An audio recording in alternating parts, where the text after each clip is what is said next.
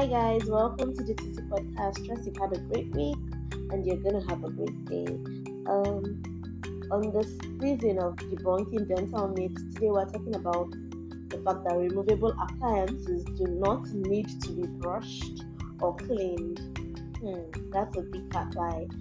It's very important that all removable appliances worn in the mouth, such as dentures, be properly cleaned. When these appliances are given in the dental clinic, a lot of instructions are given. You're told so many things. One of the most important one is that the appliance should be removed at night and kept in its case.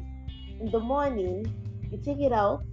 You have a separate toothbrush, a white soap or a denture cleaner or paste is used to clean it with running water. This is done to prevent the overgrowth of bacteria and opportunistic infections such as candida, which can grow on this appliance and of course transfer to the mouth. Also, trauma, halitosis, which is bad breath, unsightly appearance, and even gum diseases can also occur. So I've debunked that fact, guys.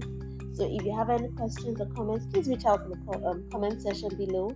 Let me know what your complaints, queries are, and of course I'll be answering each and every one of them. Thanks for listening, guys. Please tune in next week. Have a great day. Have a great week. Bye.